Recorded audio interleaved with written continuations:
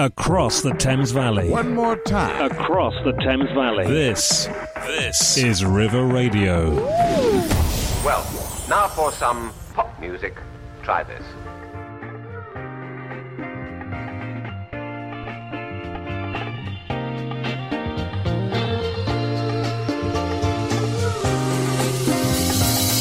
Well, good morning and welcome to Off the Record. I'm Jordan Dean. And I'm James Collins. James Collins, how are you this fine morning? I'm good. We've just got an amazing coffee. Oh, and wow. I'm ready to start my Saturday with absolutely 2 hours of incredible music. Well, welcome to Off the Record. For those of you that don't know what this show is, James Collins is going to explain rather eloquently. It's been a while since we've explained to the listeners. Yes. I think we've kind of just been assuming that they know what this show's about. Right. But I feel like, along the way, perhaps they've been sharing it with a mate. Yeah, absolutely. I think it's nice to assume that. Absolutely. So for that mate, James Collins, yes, talk to me. What is Off the Record? So basically, we are two massive music lovers. To clarify, because we're massive. We are not lovers. We are music lovers who, two people who love music. And basically, each week we take an artist and we go through their whole discography, start to finish, to explore basically everything that happened off the record. So all of the stories behind the songs, putting context behind. The reason artists create and what they create about. So yeah. And what's special is we've put the hours in. We've gone through a year of this. Yeah. And we've put through quite a few very, very, very good artists. Big time. Artists that are perhaps household names, people that you've perhaps grown up listening to, or people that have just started, rising through now. Yeah, for sure. I think it's safe to say today's artist is no small deal. Oh, absolutely not. An absolute legend in the game. Someone who we have loved growing up. Their music has shaped culture. And so it's my honour to be able to introduce today's artist. Today we're going to go through the discography of Amy Winehouse. Come on. I'm excited for this one. And there's a lot to talk about. Yeah, it's going to be a bit of a sad episode. Totally. Just to kind of a little bit of a trigger warning. It's going to be... We're obviously going to have to get into the nitty gritty of it, but what an amazing career! What an amazing discography to go through, and I'm excited to go through it. Absolutely. Today's episode is going to be all the highs and lows of Amy Winehouse, but there's definitely beauty in this today. So we hope today sort of inspires you. We hope you love the music from today. But James Collins, tell me, what song is starting off today's show? So we're starting with the first track off of her first album, Frank. This is a track called "Stronger Than Me."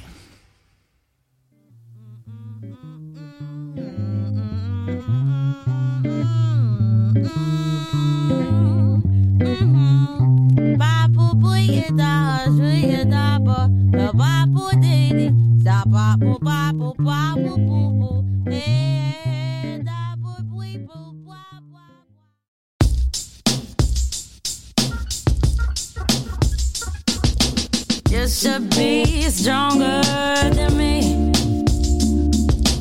You've been here 7 years longer than me. Don't you know you're supposed to be the man? Not pale in comparison to who you think I am. You always want to talk it through. I don't care. I always have to comfort you when I'm there. But that's what I need you to do. Stroke my hair.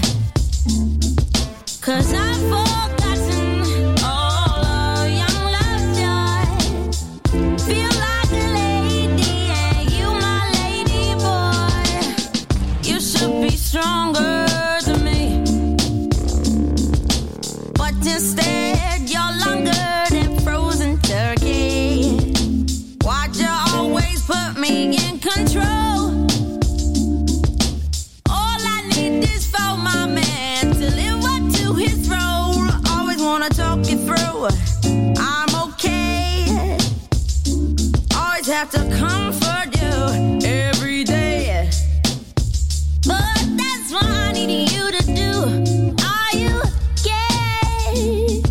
'Cause I've forgotten all of young love's joy. Feel like a lady and you my lady boy. Said the respect I made you earn.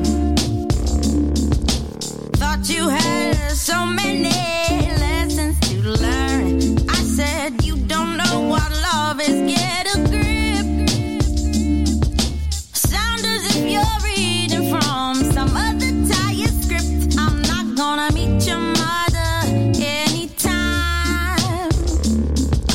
wanna grip your body over mine. Please tell me why you think there's a crime.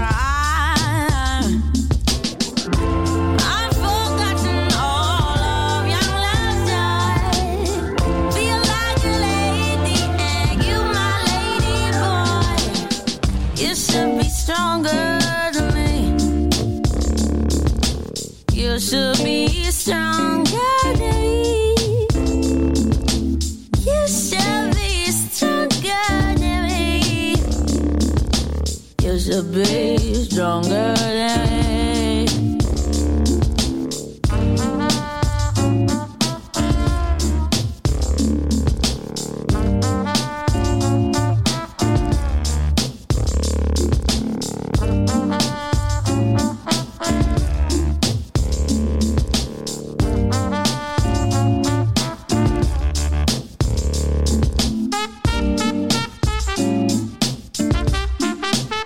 Amy Winehouse intro, Stronger Than Me. Yes. Quite a young voice I'm hearing. Yeah, man. I mean, obviously, we've got to put into context. This is Amy's first ever record. I think she released this when she was 18. I want to say. I'll just double check that.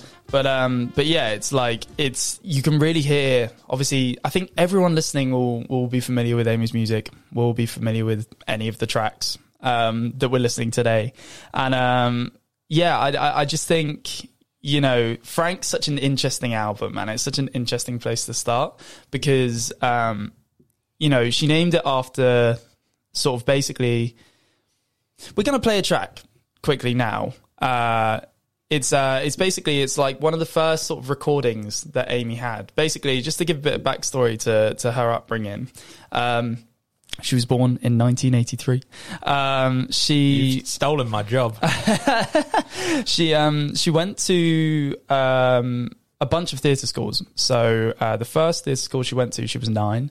But it was actually in the same year that her parents got divorced. And that kind of changed a lot for her. And I think she became a lot more rebellious from that sort of moment onwards.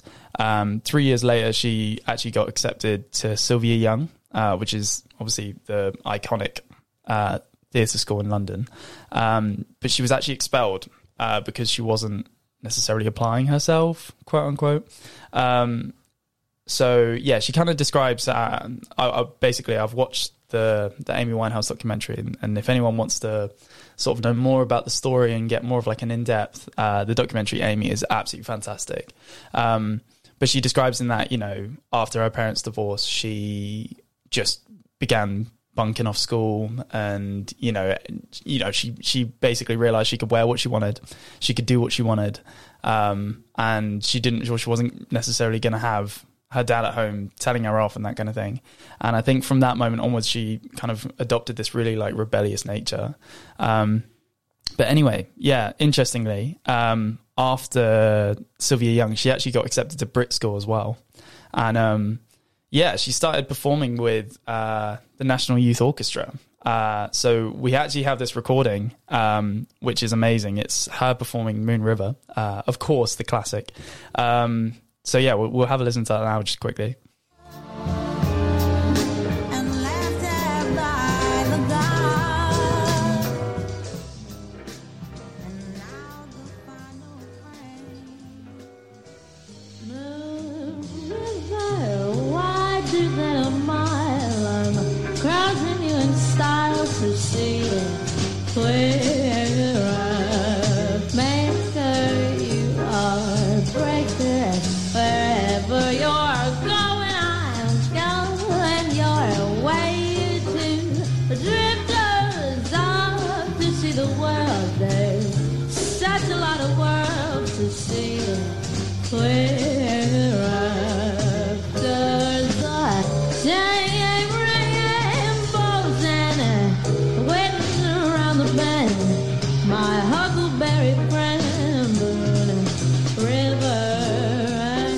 So obviously you get like, it's really interesting hearing that because she just sounds like a jazz singer, right? And it's like, it's this really amazing recording. Like when I first heard it, I thought it was incredible because it's like, you know, you can hear the influences there of people like Billie Holiday, of like your Nina Simone's, or your like Dinah Washington's, for example.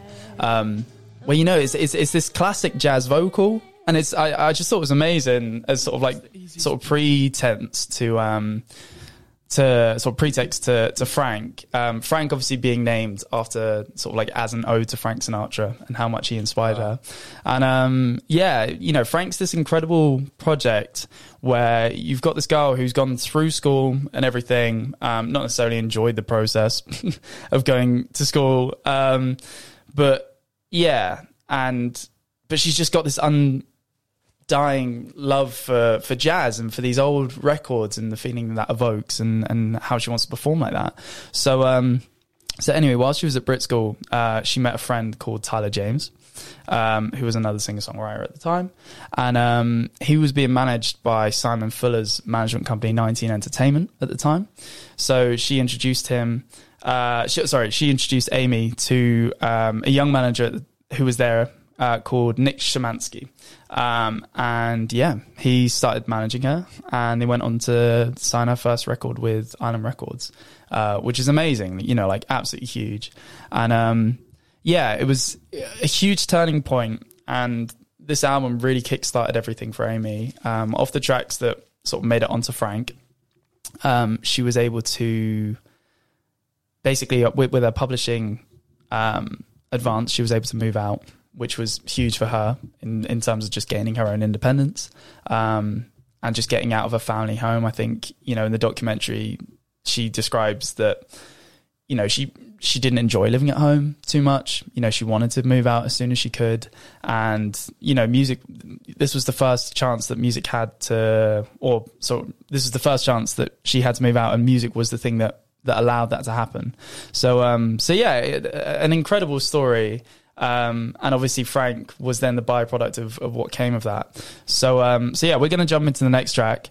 It's a track called There Is No Greater Love. And it's gorgeous because it's a jazz standard. So it's been recorded by people like Nat King Cole beforehand. But, you know, such a nice way to kind of include this earlier journey of her appreciating jazz and loving jazz enough to put a stand on her first album. But yeah, this is No Greater Love by Amy Winehouse. There is no greater love than what I feel for you. No sweeter sound, no heart so true. There is no greater thrill than what you bring to me. No sweeter song than what you sing to me.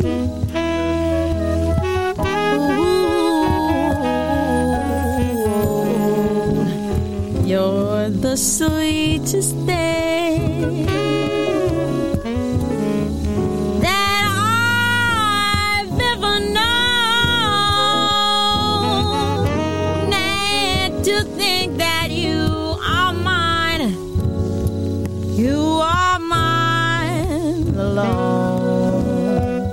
There is no great love in all the world. It's true. No greater love than what I feel for you.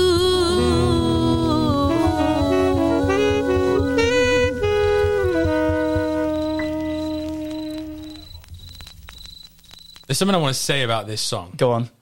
It's so interesting because you mentioned how, you know, she's covering these songs, these sort of legendary songs. Yeah. You know, you mentioned the likes of Nat King Cole earlier. In my head, I'm going, she's this young girl going, I'm super inspired by this music from 40 years ago. So I'm going to make an album of it.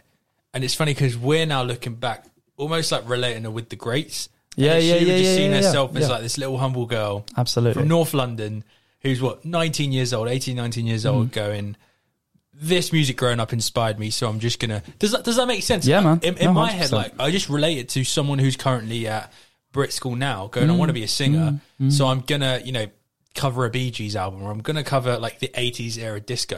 And I think for her, that's exactly what it would have been. It would have been sort of like, hey, and we see it on TikTok now as well. All these sort of like young people, covering these older songs, and so it's just so cool how we're seeing it and we're comparing it, almost going, look at her covering this, like she's a great covering a great, and yet for her she would have just been this humble little teenager, right? Absolutely. And what I think is so amazing, just to put it into context, so it was released in 2003. Other albums are released in that year. It's the Black Album by Jay-Z, Think Tank by Blur, Hail to the Thief by Radiohead, Dangerously in Love by Beyonce, Death Cab for Cutie's album was released that year, The Darkness Speaker Box by Outkast. So, it was an era where people weren't making stuff like this. Yeah. It was everything was becoming Ella Funk by Black Eyed Peas. Yeah, it was just heavily sort of like, I want to say pop centric. Yeah, and it's just so saturated. It's the origins of what we kind of saw pop as today, where it was the backlash of the 90s. So where bands like Spice Girls and the girl groups, the boy Girls bands, Aloud. Everything was just thriving. Absolutely, man, and it's one of those things where if you were to look at the radio at that time, everything was probably quite heavily produced, quite electronic, and it was you can hear that 2000 sound. Yet here Amy is, this young girl releasing her debut record, releasing standards that sound like they were recorded in like the 30s or the 40s. Well, you mentioned that, didn't you? You said sonically, this actually sounds 30s. Like it's not just a new take on an old song. It feels old. You can hear the crackle of the vine. Yeah, and her performance is gorgeous. It's absolutely amazing on a track like that. And I think if anything, it's just an ode to how much she respected all of the artists that she was influencing in this album. And this is the thing. We're going to move on to the next track. It's one of my favorite tracks from Amy. Obviously, each week I have a favorite, blah, blah. However, this track is absolutely amazing. There's this hilarious video of Tyler, the Creator, in, I think, like a Walmart or something. And he's just like playing this song on a speaker and just absolutely losing his mind to it. But what I love about this song, it's a song called I Heard Love Is Blind. And the story, I'll let you guys listen to the lyrics. But what I love about it is it's written and it's structured as a standard would be, but with this real modern take on basically sort of the context of the story. We'll talk about the lyrics after. But it's just absolutely gorgeously written and such a lovely combination of like Amy. Obviously, one thing that we haven't mentioned is the one thing that everyone fell in love with from the start was Amy's attitude. She was so brash. She was so in your face. And this track is such a beautiful combination of the way all of these standards were written and composed and structured and what she wanted to talk about in her music. So, without further ado, this is I Heard Love Is Blind. I couldn't resist him. His eyes were like yours. His hair was exactly the shade of brown. He's just not as tall, but I couldn't tell. It was dark and I was lying down. You are everything. He means nothing to me. I can't even remember his name. Why you so upset? Baby, you weren't there. And I was thinking of you and I can't. What do you expect? You left me here alone. I drank so much and needed to touch. Don't overreact. I pretended he was you. You wouldn't want me to to be lonely. How can I put it so you understand?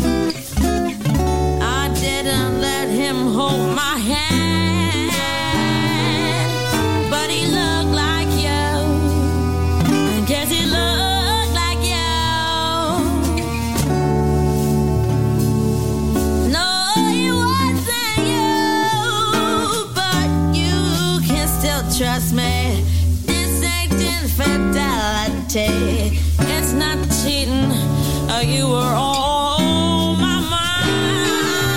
Yes, he looked like you, but I heard love is blind. Amy Winehouse with one of the most twisted songs Right? I think I've heard. Lyrically, what is even going on? It's amazing. I adore it. I think, lyrically, if anyone was listening to that, she's telling the story of cheating on her boyfriend. But it's set to this harmony that's often related. Well, you think of all the jazz standards. It's literally the epitome of love songs, right? It's like the way they flow, everything harmonically, is dedicated to the feeling of it's creating feeling, right? Through harmony. Yet she's got this song where lyrically she's talking about, it's not cheating. I was thinking of you the whole time. Like, I was thinking it was you. It's amazing. And I love that you just said it's literally just gaslighting. Because, yes. She just gaslighting this guy, being like, your feelings are not valid, okay? Well, it's just like, what do you expect? You left me here alone. I drank so much. I needed your touch. Don't overreact. I pretended he was you. It's like, there's such a, I don't know. I absolutely adore it. And I love the contradiction. I love that interplay, but I think it just perfectly summarizes what Amy wanted to achieve with this album. She was creating songs that sounded like classics from the off, because she had such an appreciation for this whole era of songwriting and performance and artistry. Yet she had her own stories to tell. So, you had this matching of like this music that was always written about like idealism and romanticized versions of love and whatever. And she's like, well, that's not my situation, so I'm going to write it about what's actually happening in my life. And I love it. And I think it feels like a parody, and I kind of like that. Yeah, it's like there's something really satirical about it. And I think from the off, that's what was exciting about Amy was, realistically, she was such a character. She was such a personality in herself, and she wasn't going to let, the fact that she was just singing a certain type of music obscure that. And yeah, I absolutely adore it. I think it's one of my favorite tracks of hers of all time. But yeah, we're going to move on to the next song. Once again, similar type of thing. It's just a prime example of Amy basically making a diss track with the back setting of jazz. So yeah, this is F Me Pumps. When you walk in the bar and you're dressed like a star, rocking your F Me Pumps, and the man notice you with your Gucci back crew, can't tell who he's looking to, 'cause you all look the same. Everyone knows your name, and that's your whole claim to fame. Never miss a night, 'cause your dream in life is to be a footballer's wife. You don't like players, that's what you say. What you really wouldn't mind a millionaire. You don't like ballers, they don't do nothing for you. What you'd love a rich man 6'2" or taller. You're more than a fan, looking for a man. What you end up with one night stands. He could be your whole life if you got past one night, but that part never goes right. In the morning you're vexed, he's on to the next, and you didn't even get no taste. Don't be too upset if they call you a scared, 'cause like the news, every day you get pressed. You don't like players, that's what you said. But you really wouldn't mind a millionaire, yeah. All them big ballers don't do nothing for ya. But you'd love a rich man 6'2" or taller. You can't sit down right, cause your jeans are too tight. And you're lucky it's ladies' night. With your big empty purse, every week it gets worse. At least your breast cost more than hers. So you did Miami, cause you got there for free. But somehow you missed the plane. You did too much, met somebody, and spent the night getting caned. Without girls like you, there'd be no fun. We go to the club and not see anyone. Without girls like you, there's no nightlife. All those men just go home to their wives. Don't be mad at me, cause you're pushing 30 and your old tricks no longer work. You should've known from the jump that you always get dumped. So dust off your with me pumps. F Me Pumps, Amy Winehouse here on River Radio. If you just tuned in right now, I'm Jordan Dean. And I'm James Collins. And we are going through the discography of Amy Collins. Yeah, sure, man. Amy Winehouse, of course. Amy Winehouse over the next sort of hour and a half. We're going to play a couple of tracks now to sort of like let you just marinate in this album. Yeah. Can you just name some of the songs coming up? Yeah, of course. So we've got Know You Now, we've got In My Bed. Obviously, just to go over that, obviously we've got F Me Pumps. This track was actually written by, predominantly by her producer, who's a guy who was an incredible producer. And yeah, he basically, Salam Remy, he took the song, like he'd written this song about basically women that were like trashy women who were just after one night stands. And he took it to Amy and it just perfectly fitted the album. You know, you got to kind of think about sort of Amy at this point in her life. She's like 19, living by herself, or living with her friends. She was in North Finchley at the time.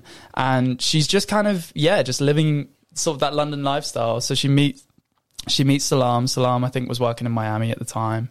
And she just went out and did all the sessions with him. So she had a few of these songs already. And then it just became kind of like this satirical narrative. Well, yeah, they just kind of said this, had this satirical narrative of kind of like all the people that they were meeting in pubs and on nights out and things like that. And it just, you know, it's so perfect in sort of encapsulating that time for Amy, I think. You know, you can hear there's an innocence in it. You can hear this is the first time that she's doing all of this stuff. And it sounds young, you know, she sounds young in it, and the way she's talking about stuff and the way she's judging people, it sounds young, right?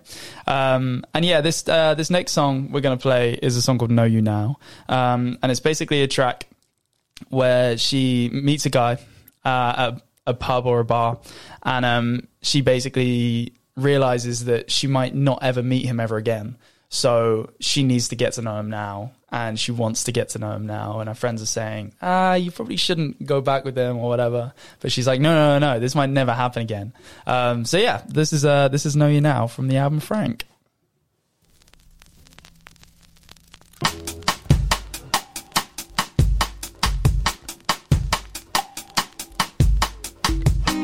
You're just a little boy underneath that hat.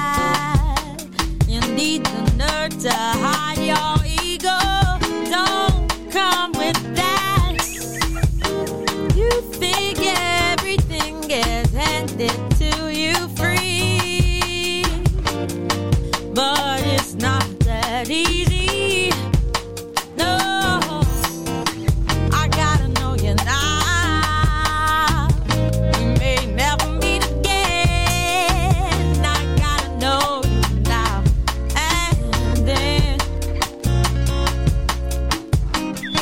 Girl says I'm too sensitive to run with you, but I'm not listening to her.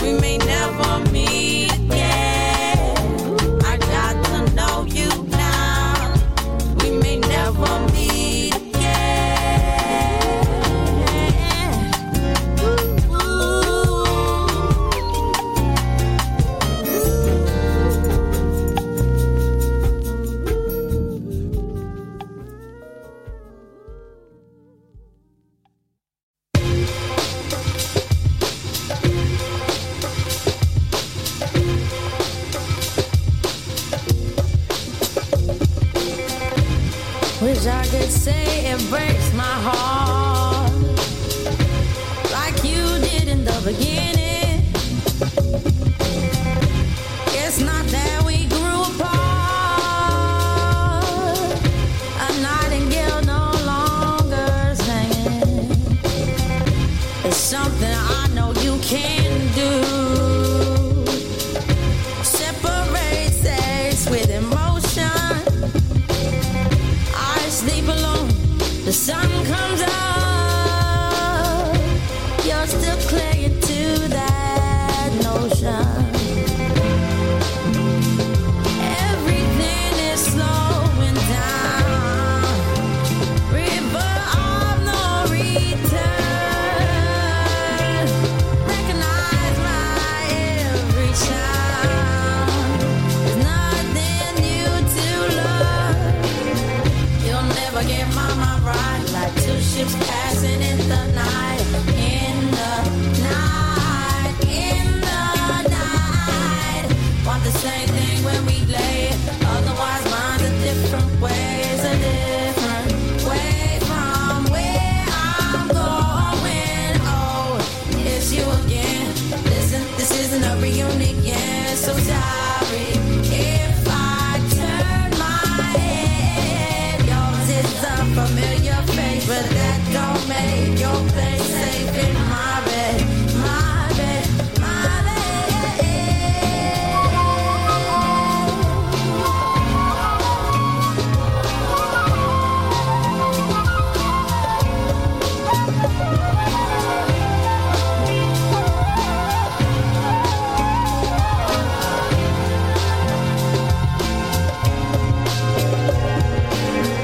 I never thought my memory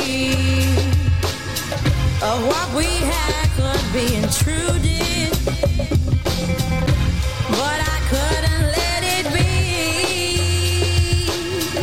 I needed it as much as you did. Now it's not hard to understand why we just speak at night. The only time I hold your hand is to get the angle right. Everything is slowing down. River of no return. You recognize my every sound. There's nothing new to learn. You'll never get my mind right. Like two ships passing in the night. In the night. In the night. Want the same thing when we lay. Otherwise minds are different ways. A different way from where I'm going. Oh, it's you again. Listen, this isn't a reunion. So sorry if I turn my head.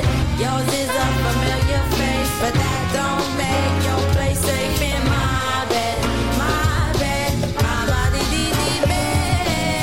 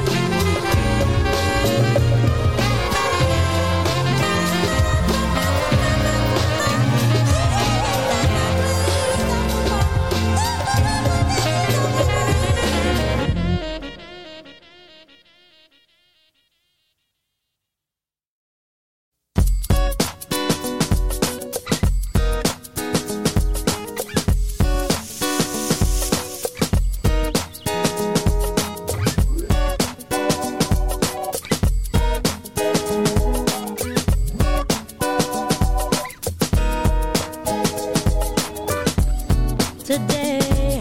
My bird flew away, gone to find her big blue jay. Starlight, before she took flight, I sang a lullaby on birdland every night. I sang a lullaby every night, sang for my Ava every night. Ava was the morning, now she's gone. She's reborn like Sarah born. In the sanctuary she has found, birds surround her sweet sound. And Ava flies in paradise, and Ava flies in paradise. With dread I woke in my bed to shooting pains up in my head.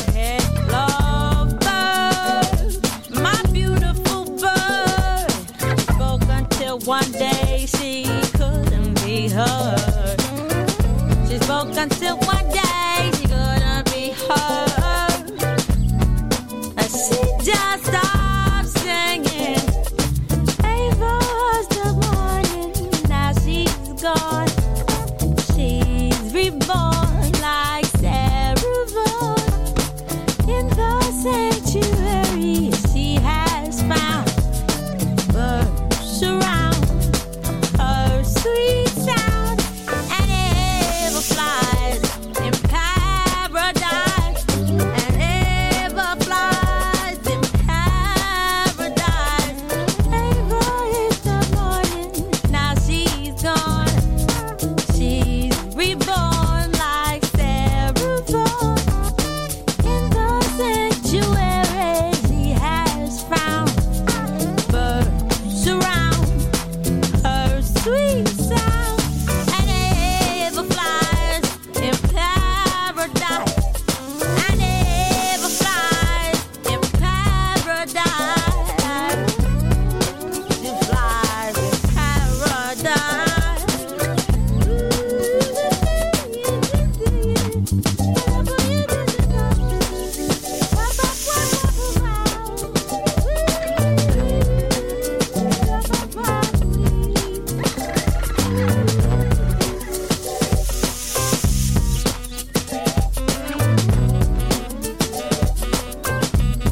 October song, Amy Winehouse here on River Radio. We just had that Know You Now. Yes. In My Bed, Yes. October song. It's almost like she's got like a 3-word formula. Yeah, absolutely. Except for And yeah, this next song does not comply. However, one thing that we haven't mentioned about this album as a whole, obviously we were brought in with Stronger Than Me, the first track on the album. And this next track that we're going to play also explores what basically the album was about, which is her first relationship with a guy called Chris Taylor, who was an older guy.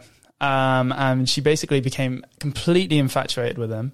And this next song, You Sent Me Flying, is an amazing song. And the narrative is basically that she was so impressed by this guy. She was so blown away by him. But then the more she got to know him, the more that began to wear off, and the less infatuated she became. And she basically, it's kind of like this contradiction between what she expected from him as an older guy and for him to kind of like be the man kind of thing, as she mentions in Stronger Than Me, and that realistically that wasn't actually the case.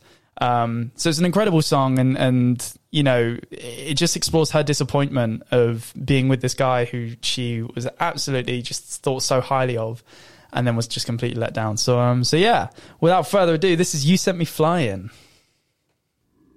Let you outsiders and my new Badoo. Why you were thinking I didn't have a clue. Tough to sort files with your voice in my head. So then I bribed you downstairs with a Marlboro Red. And now I feel so small discovering you knew how much more torture would you have put me through. You probably saw me laughing at all your jokes, or how I did not mind when you stole all my smokes, yeah. And although my pride, yeah, it's not easy to disturb, yeah. You sent me flying when you kicked me to the curb.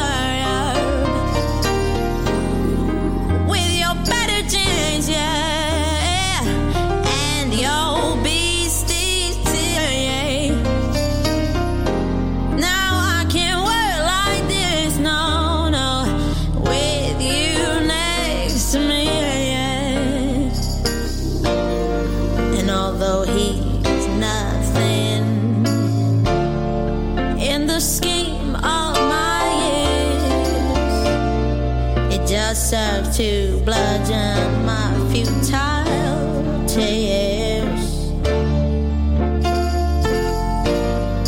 And I'm not used to this, no, no. I observe, yeah, I don't chase, but now I sit with consequences thrust in my face, yeah. And the melodramas of my day deliver blows, and that surpass your rejection. It just goes to show a simple attraction that reflects right back to me. So I'm not as into you as I appear to be, yeah. Although my pride, yeah, it's not easily disturbed, yeah. You sent me flying and you kicked me to the curb with your better change, yeah, and your beastie's teeth, yeah. Now I can't work like this, no. I'm with you and they asked to do me, yeah. His message was brutal, but the delivery was kind. Maybe if I get this down, I'll get it off my mind, yeah. Oh, it serves to condition me and smoothen my kinks, yeah. Despite my frustration for the way that he thinks, and I knew the truth when it came would be to that effect. At least you're attracted to me, which I did not expect. Didn't think you'd get my number down as such, but I've never hated myself for my age so much, yeah. Although my pride, yeah, it's not easy to disturb, yeah. You sent me flying, yeah. Oh, when you kicked me to the curb, so with your better jeans, yeah, and your beastie's teeth, yeah. Now I can't work like this, no, no. I'm with you next to me, yeah. And although my pride, yeah, it's not easy to disturb, yeah. You sent me flying, yeah. Oh, when you kicked me to the curb, so with your better jeans, yeah, and your beastie's teeth. Her name is Terry. We just met, but already she knows me better than you.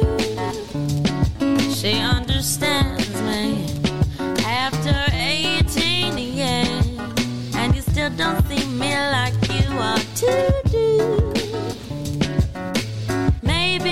could talk about things if you was made of wood and strings.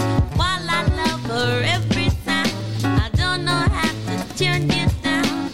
And you're so thick and my patience thin, so I got me a new best friend with a pickup that puts you to shame. And Cherry is her name, and when I'm lonely, Cherry's there, and she plays along while I sing out my blues. I could be crying, and you don't care. You won't call me back, you're stubborn as a mule. Maybe we could talk about things if you was made of wood and strings. You might think I've gone too far.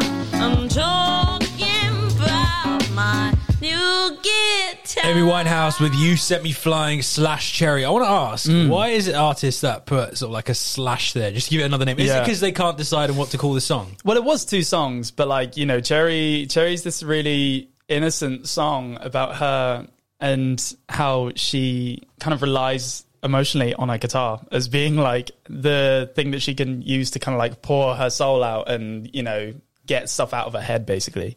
So it's amazing. I love the pairing of the 2 tracks because you've got this one, obviously the first track there being You Sent Me Flying, of like her first experience of being really infatuated in a relationship and being really let down.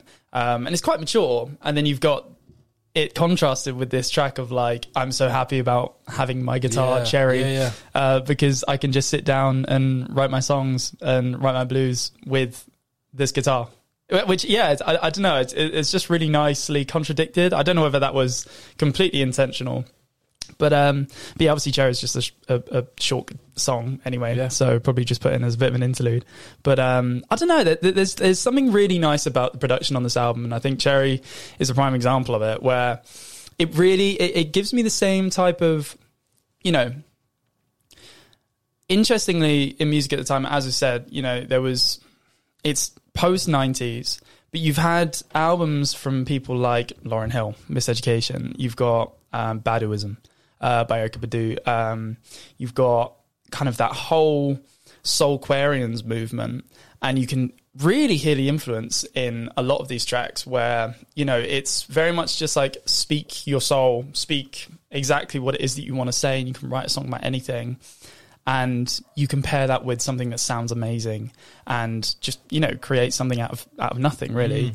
And I think, you know, Cherry is a really good example of sort of the innocence, but also I don't know. I just think I think it's important to have songs like that to show sort of how young Amy was at the time, but also how she was literally just writing songs. Like the first songs that were kind of crafted and posed to Ireland when she was giving them, when there's this video of her playing to the A&Rs of Ireland.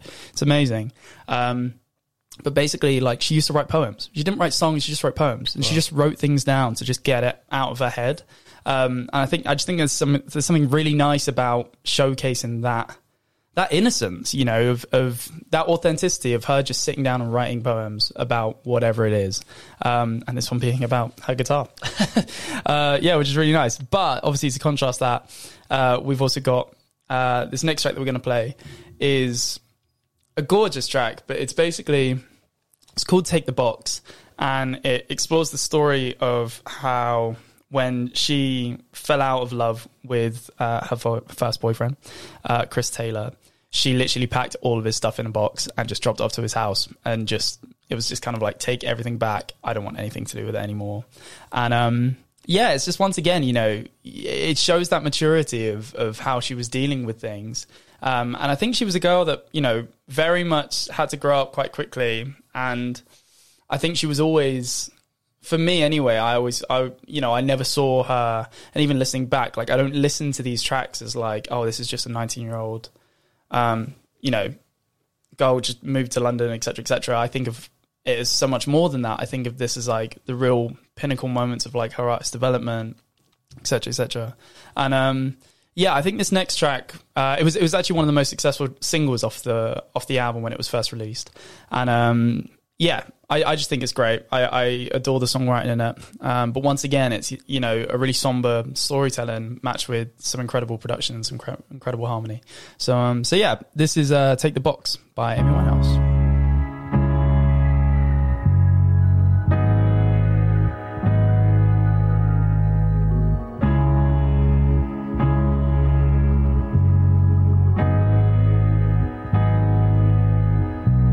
Your neighbors were screaming, I don't have a key for downstairs.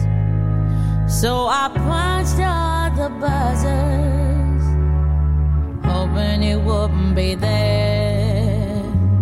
And now my head's hurting. You say I always get my own way, but you were in the shower when I got there, and I'd have wanted to stay, but I got nothing to say. You're so beautiful before today, and then I heard what you say. Man, that was ugly. The Moschino bra you bought me last Christmas. Frank's in there and I don't care. Just take it. Take the bus. Take the bus.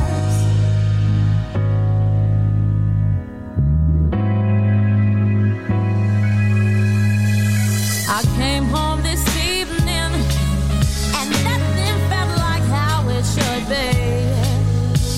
I feel like writing you a letter, but that is not me. You know me feels so damn angry.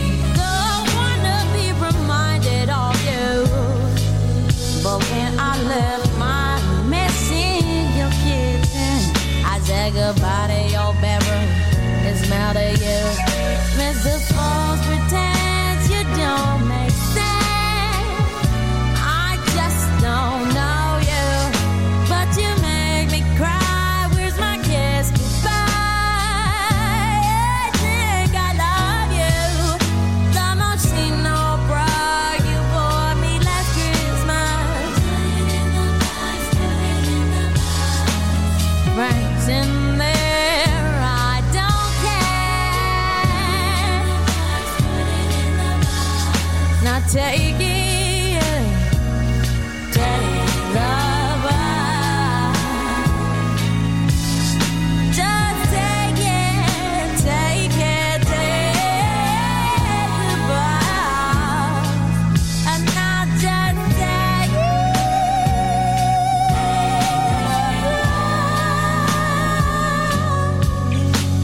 Take the bus.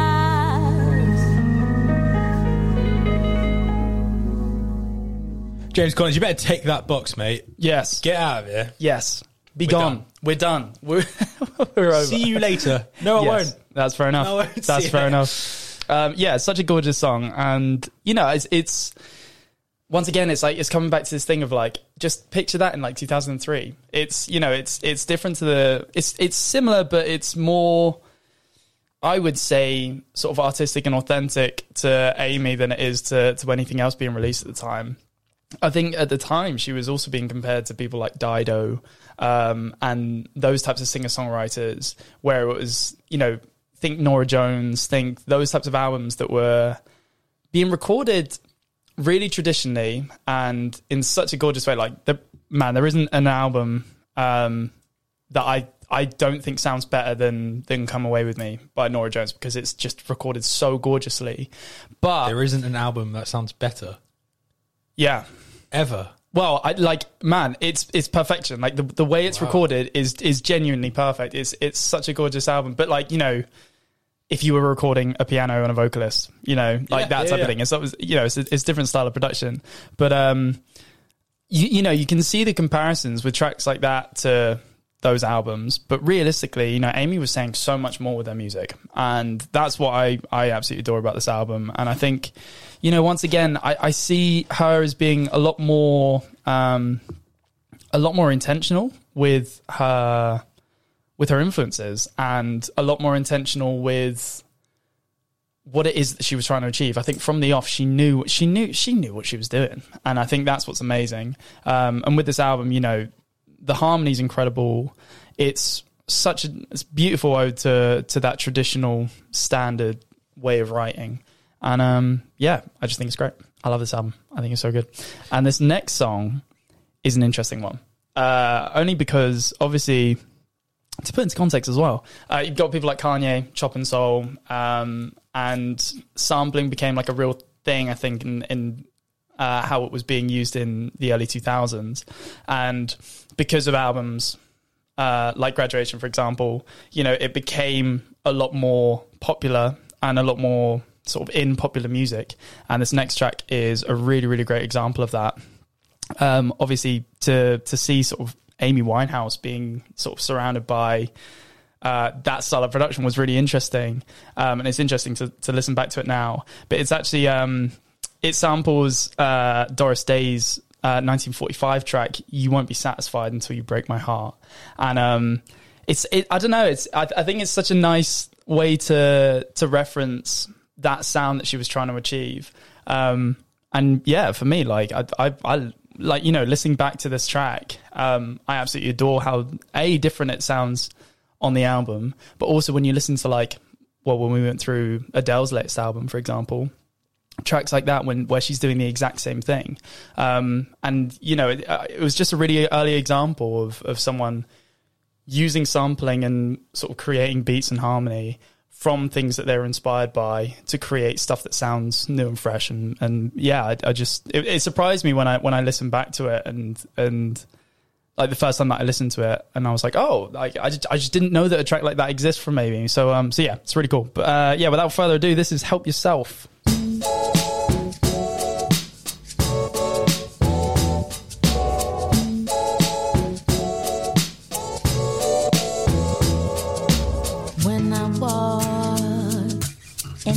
Shoes, I understand a man confused. There must have been, but I don't care. I feel the way your shoulders bend. Now I really empathize, looking through your bloodshot eyes. And I know you so frustrated. But we all become what we once hated. Besides, nobody can be that wise. I can't help you if you won't help yourself.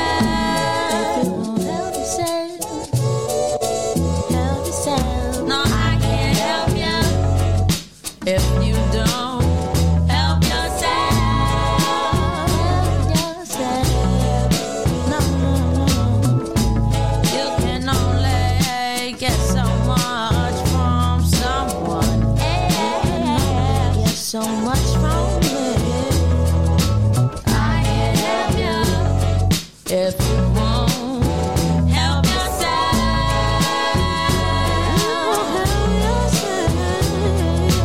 You got the degree in philosophy, so you think you cleverer than me. So smart, but I'm not just some drama queen. 'Cause it's where you're at, not where you've been. So what do you expect from me? To hold your head above the sea, high and carry you, even though you're bigger. 'Cause don't you know you crush my tiny figure? And anyway, we're still so young. Yeah, I'm so young.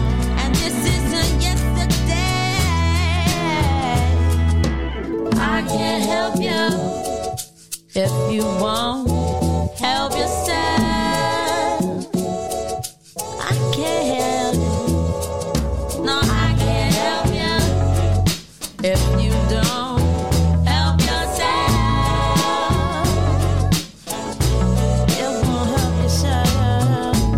You can only get so much from someone else. I can't help you if you won't help yourself.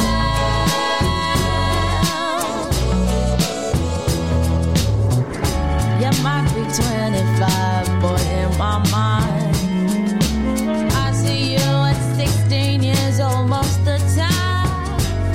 And I'm just a child, and you full grown.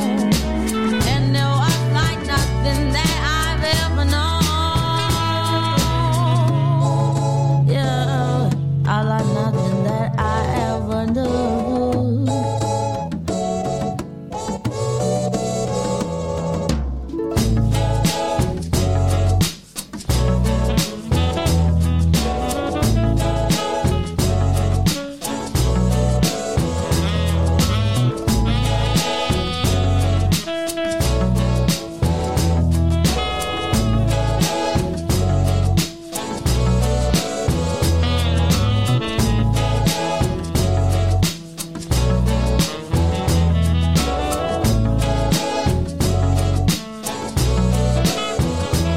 I think you put it really well when you said it's Amy Winehouse jazz mixed with the likes of Lauryn Hill. It's Lauryn Hill, so Erykah much Badu, inspiration in one song. It's gorgeous. I love it. And I think, you know, we're wrapping up Frank now, and Frank was such a good album in the sense that, like, it really showed sort of the origins of Amy and where she was coming from. You know, to go back to obviously like the beginning of the show of us playing that track of her with the National Youth Orchestra.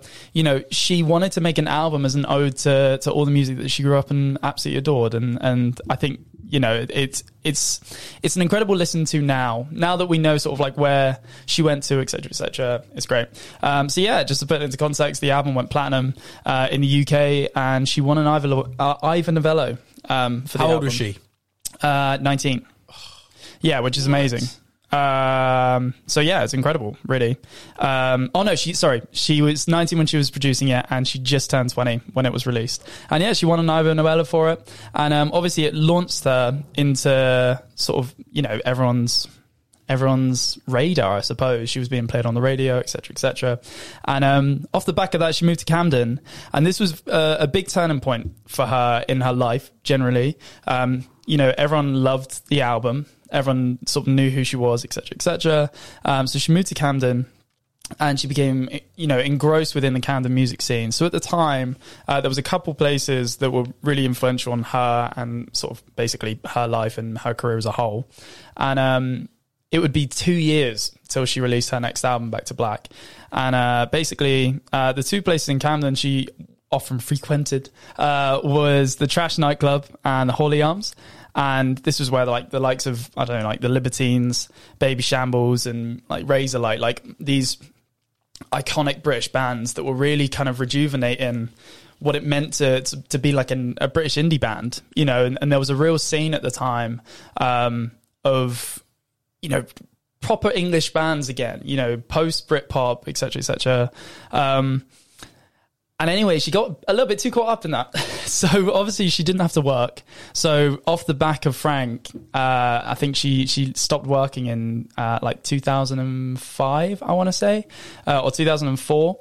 And she was just kind of living that lifestyle of just sort of being around the clubs, getting drunk, playing pool. Apparently she was a great pool player, which is a cool little fact. And yeah, basically, it was at these events that she met her then soon-to-be husband, Blake Fielder, who we know is obviously a big part of her story.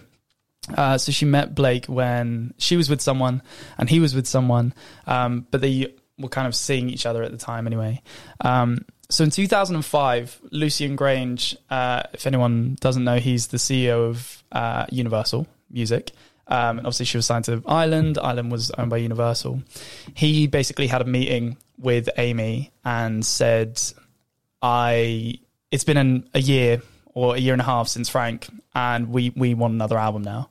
And it was basically her kind of reason for having to start actually writing stuff. You know, she got herself into a rut, really. You know, she was living that lifestyle in Camden, just kind of getting drunk all the time, that kind of thing. And he was like, no, you need an album now. Otherwise you're going to be forgotten. So she started getting more intimate with Blake, and they basically became attached at the hip. He had to be everywhere that she was, etc., etc. And they were absolutely infatuated with each other until Blake messaged Amy whilst she was on holiday saying that he didn't want to leave his girlfriend and that he thought they were better off as friends.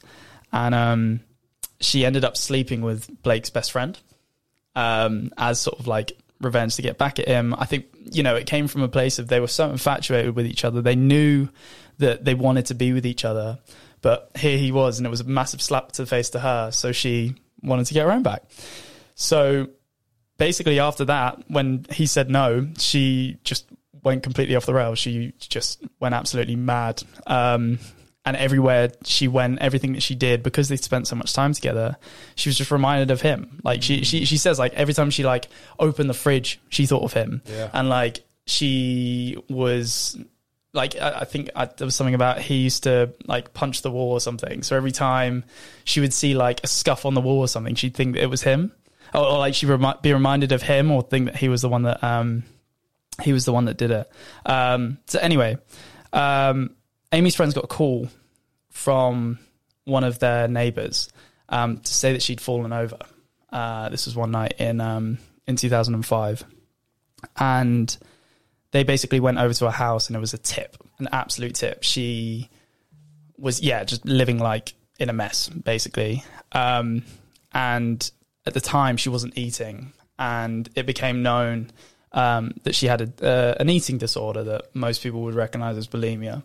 And basically, because she wasn't eating, she wasn't even drinking a lot, but it was going straight into her system and just completely messing her up. So her manager at the time, Nick, took her to Black Park, of all places, and he basically kind of caused a bit of an informal intervention where he basically stayed there, and he said, we needed to go, somewhere completely remote and just let her sober up. So it started by her kind of like laughing, like, what are you doing kind of thing. And then just progressively, the more time that they spent there and she was out of Camden, out of the city and everything, she just got increasingly more self-aware of her situation. She ended up breaking down, just kind of admitting that she had a problem and that she wanted to sort everything out. So Nick basically suggested and said, you've got a problem. You recognize you've got a problem. Maybe we should think about getting you some help. And so he suggested that she wanted to go to rehab. And of course, to anyone that's ever listened to the song, she said, I'll go to rehab if my dad thinks I have to go to rehab. To which he said, no, of course she doesn't need to go to rehab. She's absolutely fine. Don't worry about it. So she didn't go. She went to like the first couple of sessions and then just to kind of like satisfy Nick, and then just didn't go because her dad said that she didn't need to.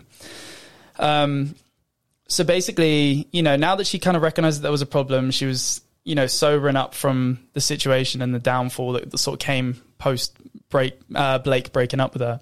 She actually flew out to Salim again in Miami, and she spent like a week out there, and all she did was write. She just wrote song after song after song. Now, just before we get into Back to Black, we're just going to play one track, which is, for me, I think it's one of my favourite performances from her. It's on Jules Holland, and it's a track she's covering Teach Me Tonight.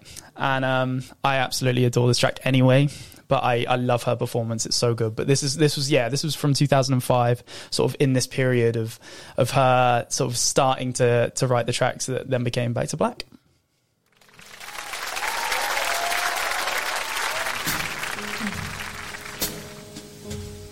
Did you say I had a lot to learn? Well, baby, don't think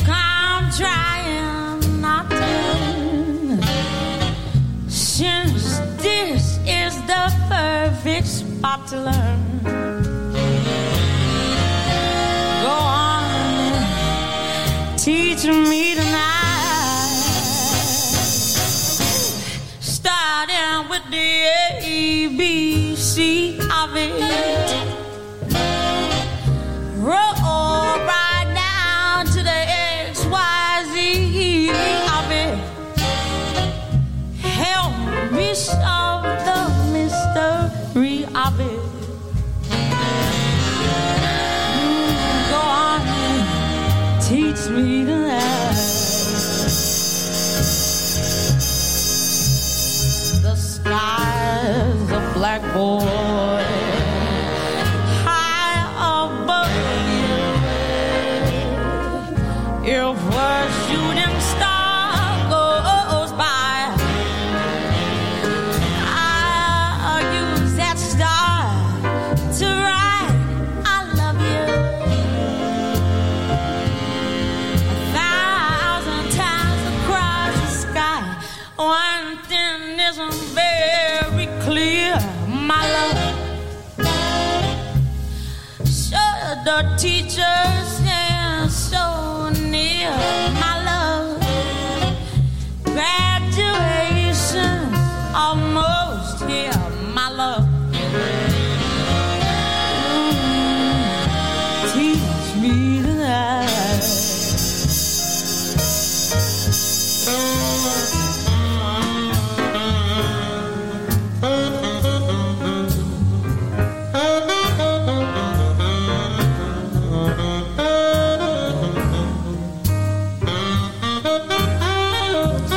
So, you know, at this point, obviously she's writing loads for her next album, and as sort of like a label decision, she's flown out to work with none other than Mark Ronson himself, the absolutely fantastic. I'm obsessed with the guy.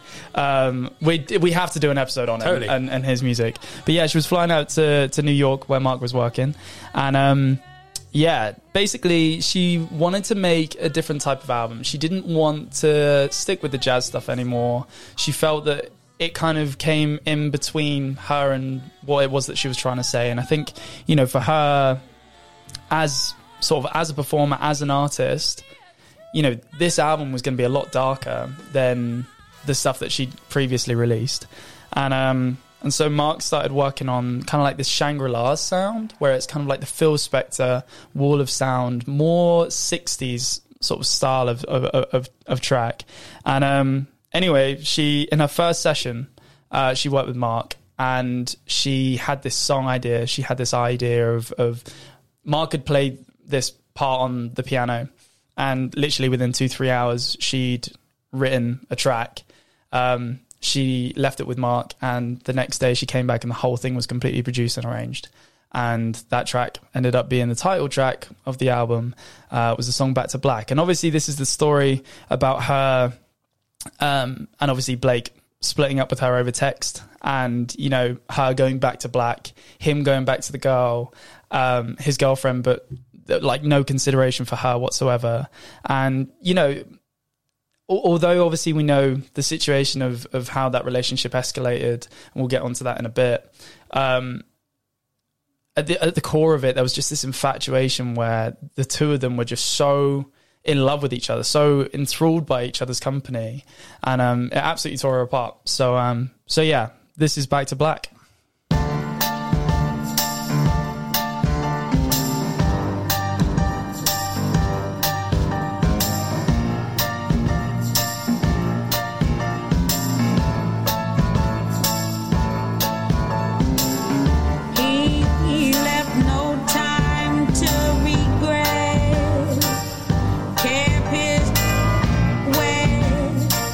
Same old same bed.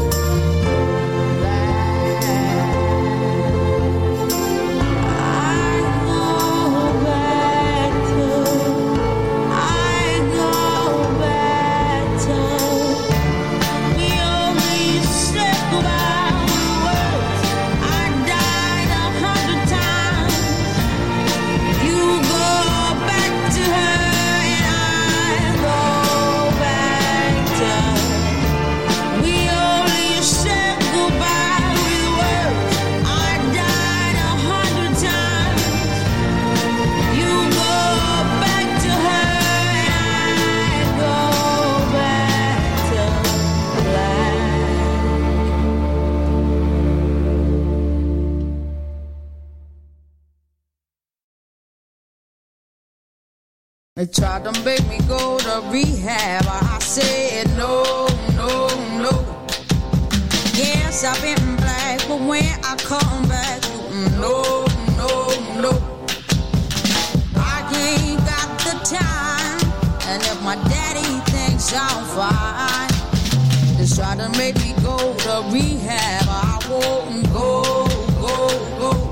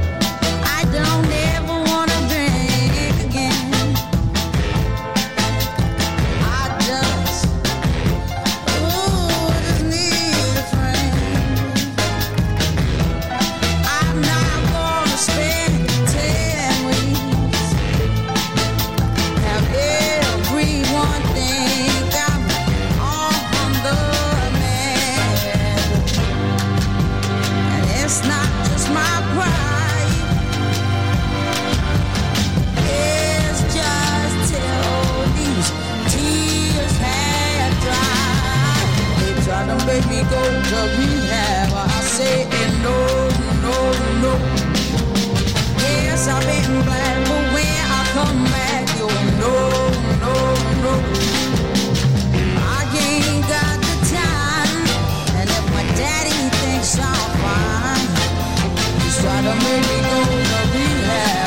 Rehab, Amy Winehouse here on River Radio. We've got about half an hour left of this show, James Collins, which means... But we have so many tracks to play. We've got too much to talk about. Yeah, absolutely. Well, just to jump straight in, obviously Rehab was a turning point. At the time, Nick, she gave Nick Shymansky, her manager, an ultimatum. She basically said, are you going to leave 19 Entertainment to manage me? So she wanted him to leave his job. But he was so concerned about her health. He was like, unless if we sort that out, I'm not going to do it full time.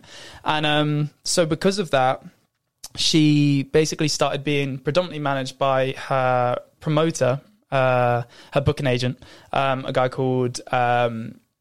oh my God, it's gone from my head. It's gone from my head. Sam, it was Ray, a guy called Ray and her dad, basically. So yeah, basically, that's it. Ray Cosbert. There we go. And so they basically encouraged her. They were kind of said, it's mentioned in the documentary that they basically make the point of like, a lot of stars have these problems and are absolutely fine. So I don't think Amy needs rehab, etc., etc. And it's a real turning point because obviously that's obviously not how to manage someone, right? But anyway, and I think at that time, as a support system, her dad very much became a manager as opposed to a father, and I think he very much saw it from the perspective of business from that moment onwards, which is a real shame. But moving on, we're going to move straight on to another huge track of the album. This is You Know I'm No Good.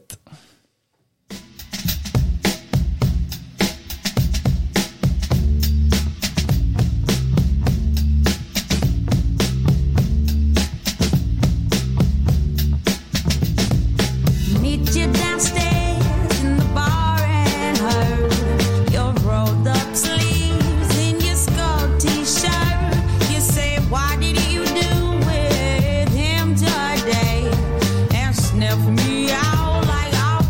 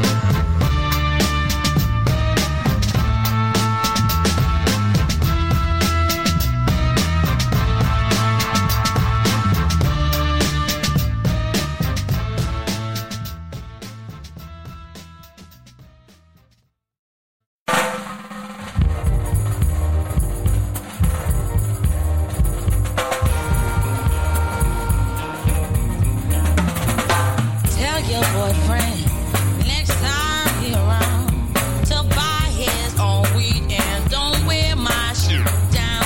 I wanna kill your friend, well give me some more.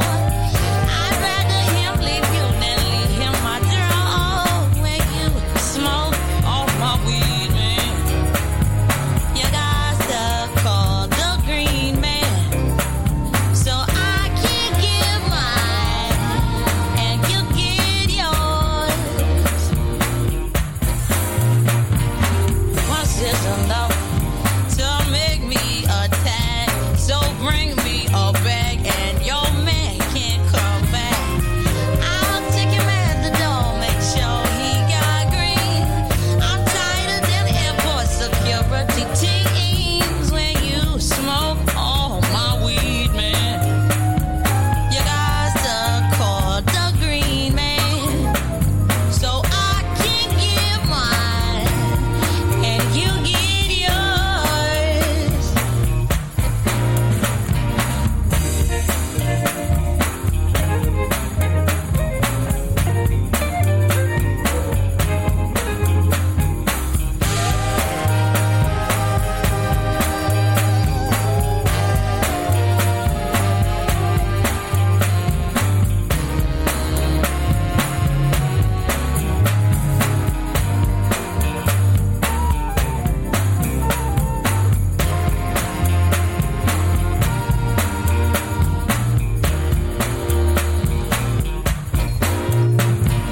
I'm my own man, so when will you learn that you got a man? What I got to burn don't make no difference if I end up alone.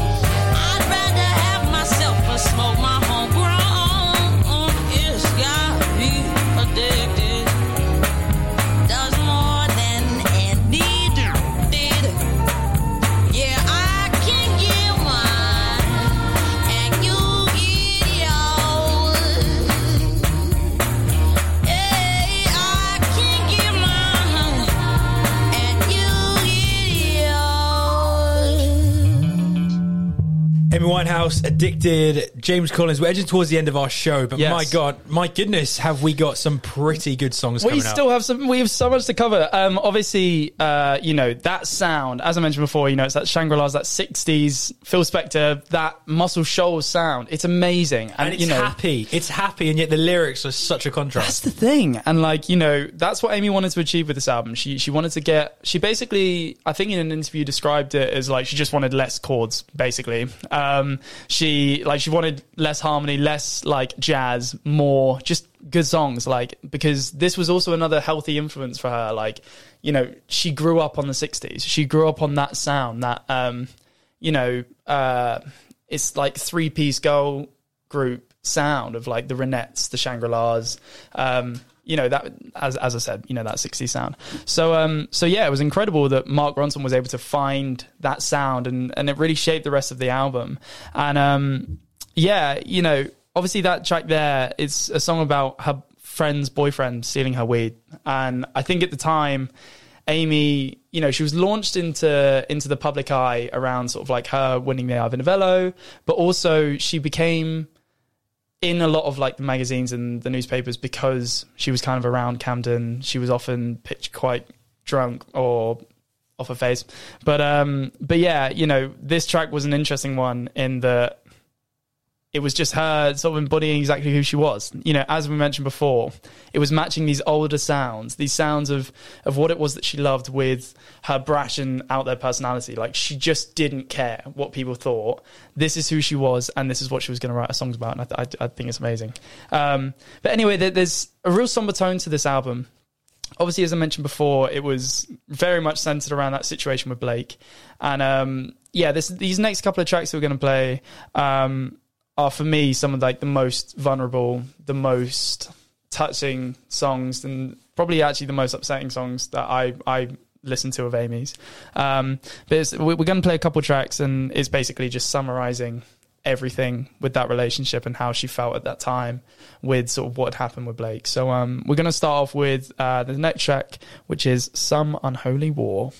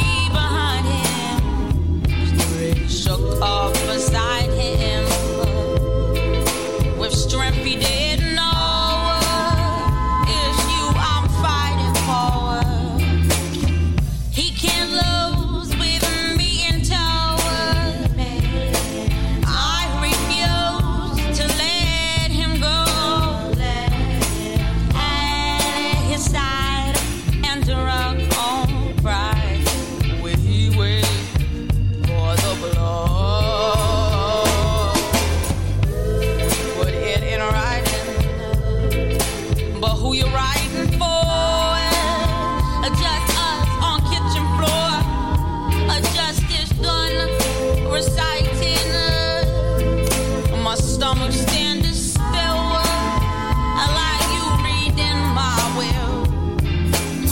He still stands in spite of what his scars did. And I'll battle till this bitter finale. Just me, my dignity, and this guitar case. Whoa.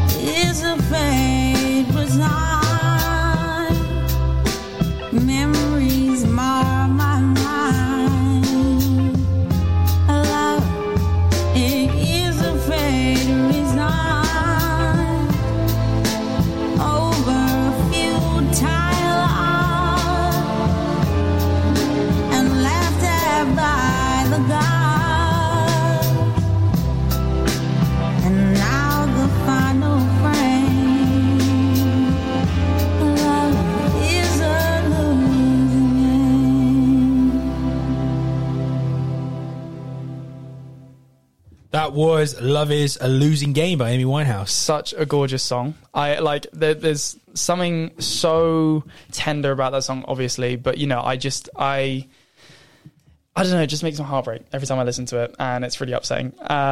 But you know, I think it just goes to show sort of where she was in that relationship with Blake, and you know, yeah, for me, it's one of the most tender moments on the album, and yeah, it breaks my heart every time I listen to it. But yes, moving on, without further ado, this is, we're moving on to, I think, one of my favorite Amy tracks of all time, as in, if I was to ever listen to an Amy track, it would be this, which is crazy. So we're going to play the original track. If you were to like ever...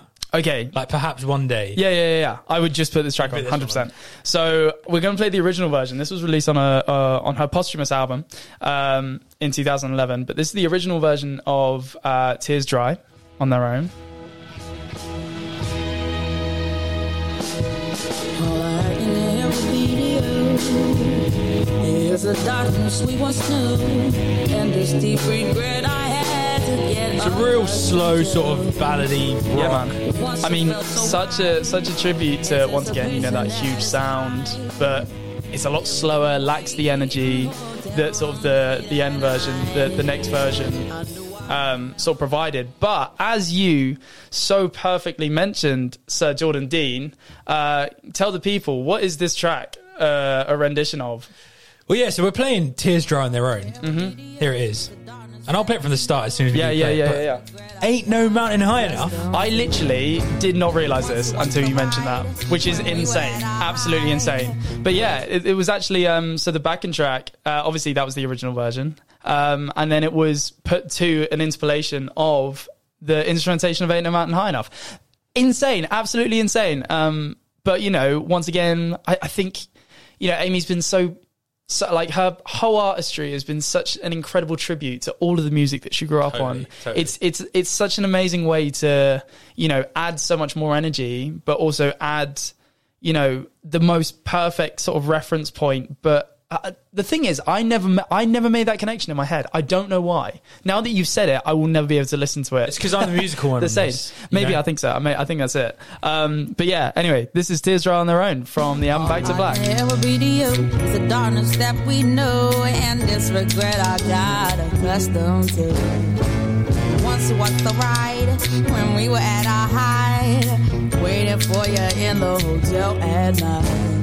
I knew I had him at my match, but every moment we get snatched. I don't know why I got so attached. It's my responsibility, and you don't own nothing to me but to walk away. I have no capacity. He walks away, the sun goes down. He takes the day, but I'm grown. And in your way, in this blue shade, my tears dry on their own.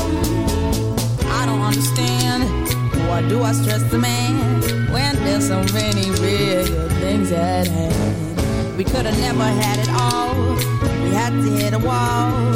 So this is inevitable withdrawal. Even if I stop wanting you, that perspective pushes true. I'll be some next man's other woman, so I can't play myself again. I should just be my own best friend. I put myself in the head with stupid man. He walks away, the sun goes down. He takes the day, but I'm gone. And in your way, in this blue shade, my tears dry on their own. So we are history, the shadow comes, the sky is above away. He walks away, the sun goes down. He takes the day, but I'm gone. And in your way, in this blue shade, my tears dry on their own. I wish I could say no regrets, no emotional day. Cause as we kiss goodbye, the sun sets. So we are history, the shadow covers me, the sky above the blaze, lonely lovers see. He walks away, the sun goes down, he takes the day, but I'm grown. And in your way, my blue shade, my tears dry on their own. Whoa, he walks away, the sun goes down, he takes the day, but I am grown. And in your way, my deep shade, my tears dry on their own. He walks away, the sun goes down, he takes the day, but I'm gone. And in your way, my deep shade, my tears dry. Don't know if I'd want to listen to any other song midday on a Saturday. That was Tears Dry on Their Own, Amy Winehouse here on River Radio. You're Yes. listening to Off the Record with Jordan Dean. And I'm James Collins. And we're right towards the end of our show, James Collins, but I feel like we've saved the best till last. Absolutely, Talk to me man. about the Zootons. So, just before we get onto that, I just want to say, Back to Black was released on the 27th of October, and it absolutely launched Amy into the limelight. It became the best-selling album in the UK. In the following year that came to her year, releasing. So this was 2006. 2006. So in that year after her releasing it, it sold 1.85 million copies. Obviously, this is 2006. This is kind of like pre-streaming, so people are still buying CDs and stuff. And yeah, it was absolutely huge. I remember, we were growing up at that time, and I don't remember. I was such a fan of Amy Winehouse because I was listening to her so much on the radio, which is absolutely crazy. And then in 2007, Amy won Best British Female at the Brit Awards, and she ended up winning 5 Grammys as well from Back to Black, which is absolutely incredible. So she was very much thrown into the limelight and thrown into the public eye, which obviously wasn't. We'll get onto that. But on the 16th of April, 2007, Mark Ronson releases his album, which is basically, he wanted to make a tribute album to all the music that inspired him. So what he wanted to do was basically take artists that he was working with or artists that he wanted to work with and sort of make tribute songs, covers, basically a covers album. So it was called Versions. So he was taking songs that people heard and whatever. Obviously, he'd been working with Amy during the Back to Black sessions. Back to Black albums, yeah. And basically had mentioned to her, he was like, oh, I'm working on this album. It would be a shame if you're not on it, because obviously, we worked so hard on this, on Back to Black and everything that came from it. So he said, is there any songs that you would like to cover?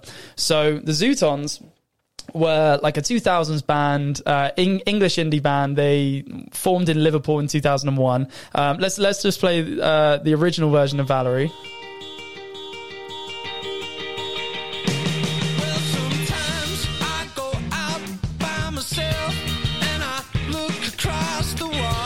It's insane. I love it. So, I mean, it's a great track. And even in like itself. midway through the song, it's kind of that sort of like rocky, early noughties. But it's still got like the horn sections and that, which makes it quite classic. And Amy basically had discovered the track on supposedly on a jukebox in one of the bars that she used to drink at in one of the pubs she used to drink at in Camden. And obviously she was a part of that British indie scene at the time. She was well engrossed within it. So she brought the song to Mark as like a song that reminded her of that time. And this was the original version of the recording. Well, sometimes I go out by myself.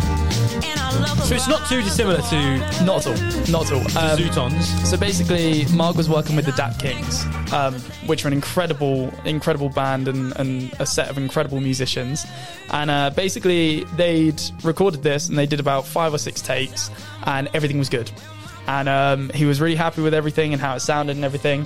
And then basically, everyone was packed down. Like, the session had finished. Everyone had literally, like... Everything was packed away.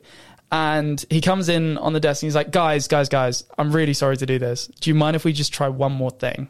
So he's like, I think it's like the energy's there or whatever. He was like, I just want to try something. So like, he's like talking through the desk and he's like, let's just start with the bass with a dun, dun, dun, dun, dun, dun. And then they kind of like built the track from there. And this was recording in one take. And it's obviously the version that we all know and love. So without further ado, this is Valerie by Amy Winehouse from Mark Ronson's album Versions. I'm sorry, Charlie Murphy. I was having too much fun.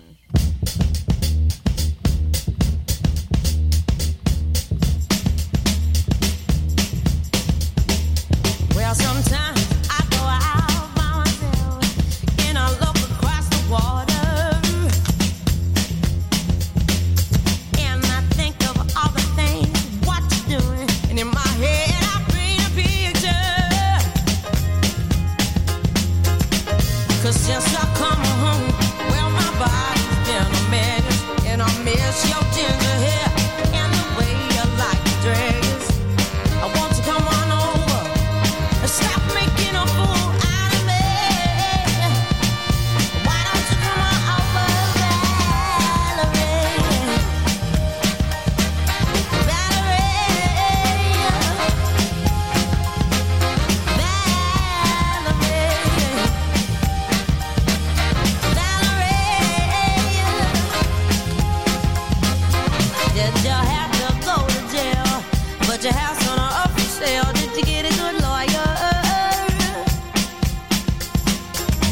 your dinner, cat 10.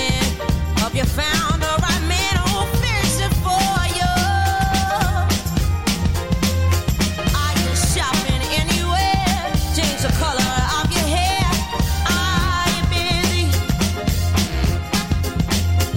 And did you have to pay that fine? You was dodging all the time. Are you used to busy? Since I come home, well, my body's been a mess, and I miss your ginger hair and the way you like to dress. Won't you come on over? Stop making a fool out of me. Why don't you come on over,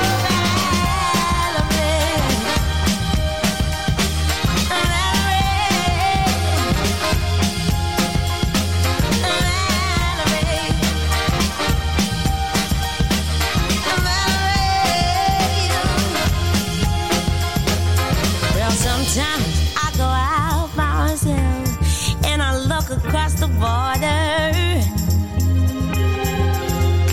and I think about all the things, and in my head I paint a picture. 'Cause since I come home, well, my body's been a mess, and I miss your ginger hair and the way you like to dress. Won't you come on over? Stop making a fool out of me. Why don't you come over, Valerie?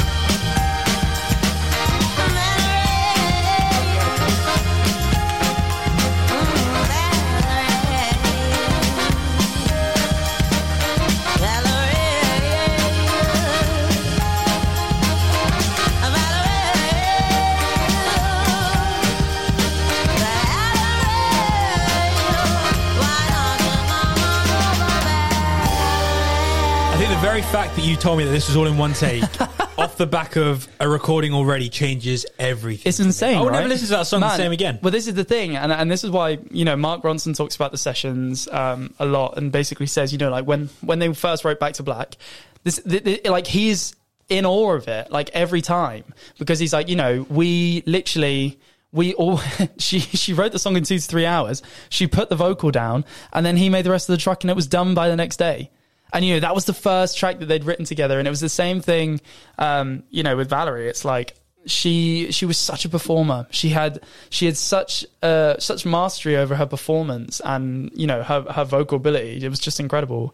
But unfortunately, that was the last thing that she really released. So there was a few appearances later on in her career. So she'd appeared on Quincy Jones had done a tribute album. She did a cover on that, and she also appeared on a track with Tony Bennett when he was doing sort of a standards album. But unfortunately, this is now kind of like the downfall of everything that kind of went wrong, basically. So she married Blake in May 2007. So that was shortly after Mark Ronson released his album, and unfortunately, she had overdosed in 2007, in August 2007, and her friends are called, and they tried to give sort of like a formal intervention, and that was basically when Nick stopped working with her indefinitely because it all became too much. They'd gone to a facility, a hotel, to have this intervention, and the doctors were checking up on her. The doctors at the hospital basically said she's very lucky to not be in a coma. Wow. So she went to this hotel, and in between sort of doctors checking up, somehow Blake had got into her bedroom, into her room, and she was found with drugs in her system. So it was very much just not... an abusive relationship where I think they both encourage each other to be very, not good. Anyway, so she was hospitalized, unfortunately, with exhaustion, and she cancelled her US tour in 2007. Later that year, Blake was arrested, and Amy was then in and out of rehab for sort of the rest of sort of 2008, 2009, whilst whilst Blake was in jail. She went to St. Lucia as a complete break and separation from everything. And I think fame itself was becoming extremely overwhelming. And she started appearing in newspapers and magazines of getting into fights with people and being photographed, very not okay. And in 2009, she officially divorced with Blake. And in 2010, she announced that she was going to release her next album in January of 2011. And unfortunately, on the 18th of June, she was her last performance in Serbia. And she was unable to perform. She was completely, she wasn't able to string a sentence together or anything. And unfortunately, on the 23rd of July, 2011, Amy was found dead in her house in London. And this next track that we're going to play, it's the last track. So thank you so much for listening in. We hope we've shared a little bit more insight into what it was that she was trying to achieve. But this is a track, it's a cover called Our Day Will Come, from her posthumous album, Lioness. I've been James Collins. And I've been Jordan Dean. And this has been Off the Record.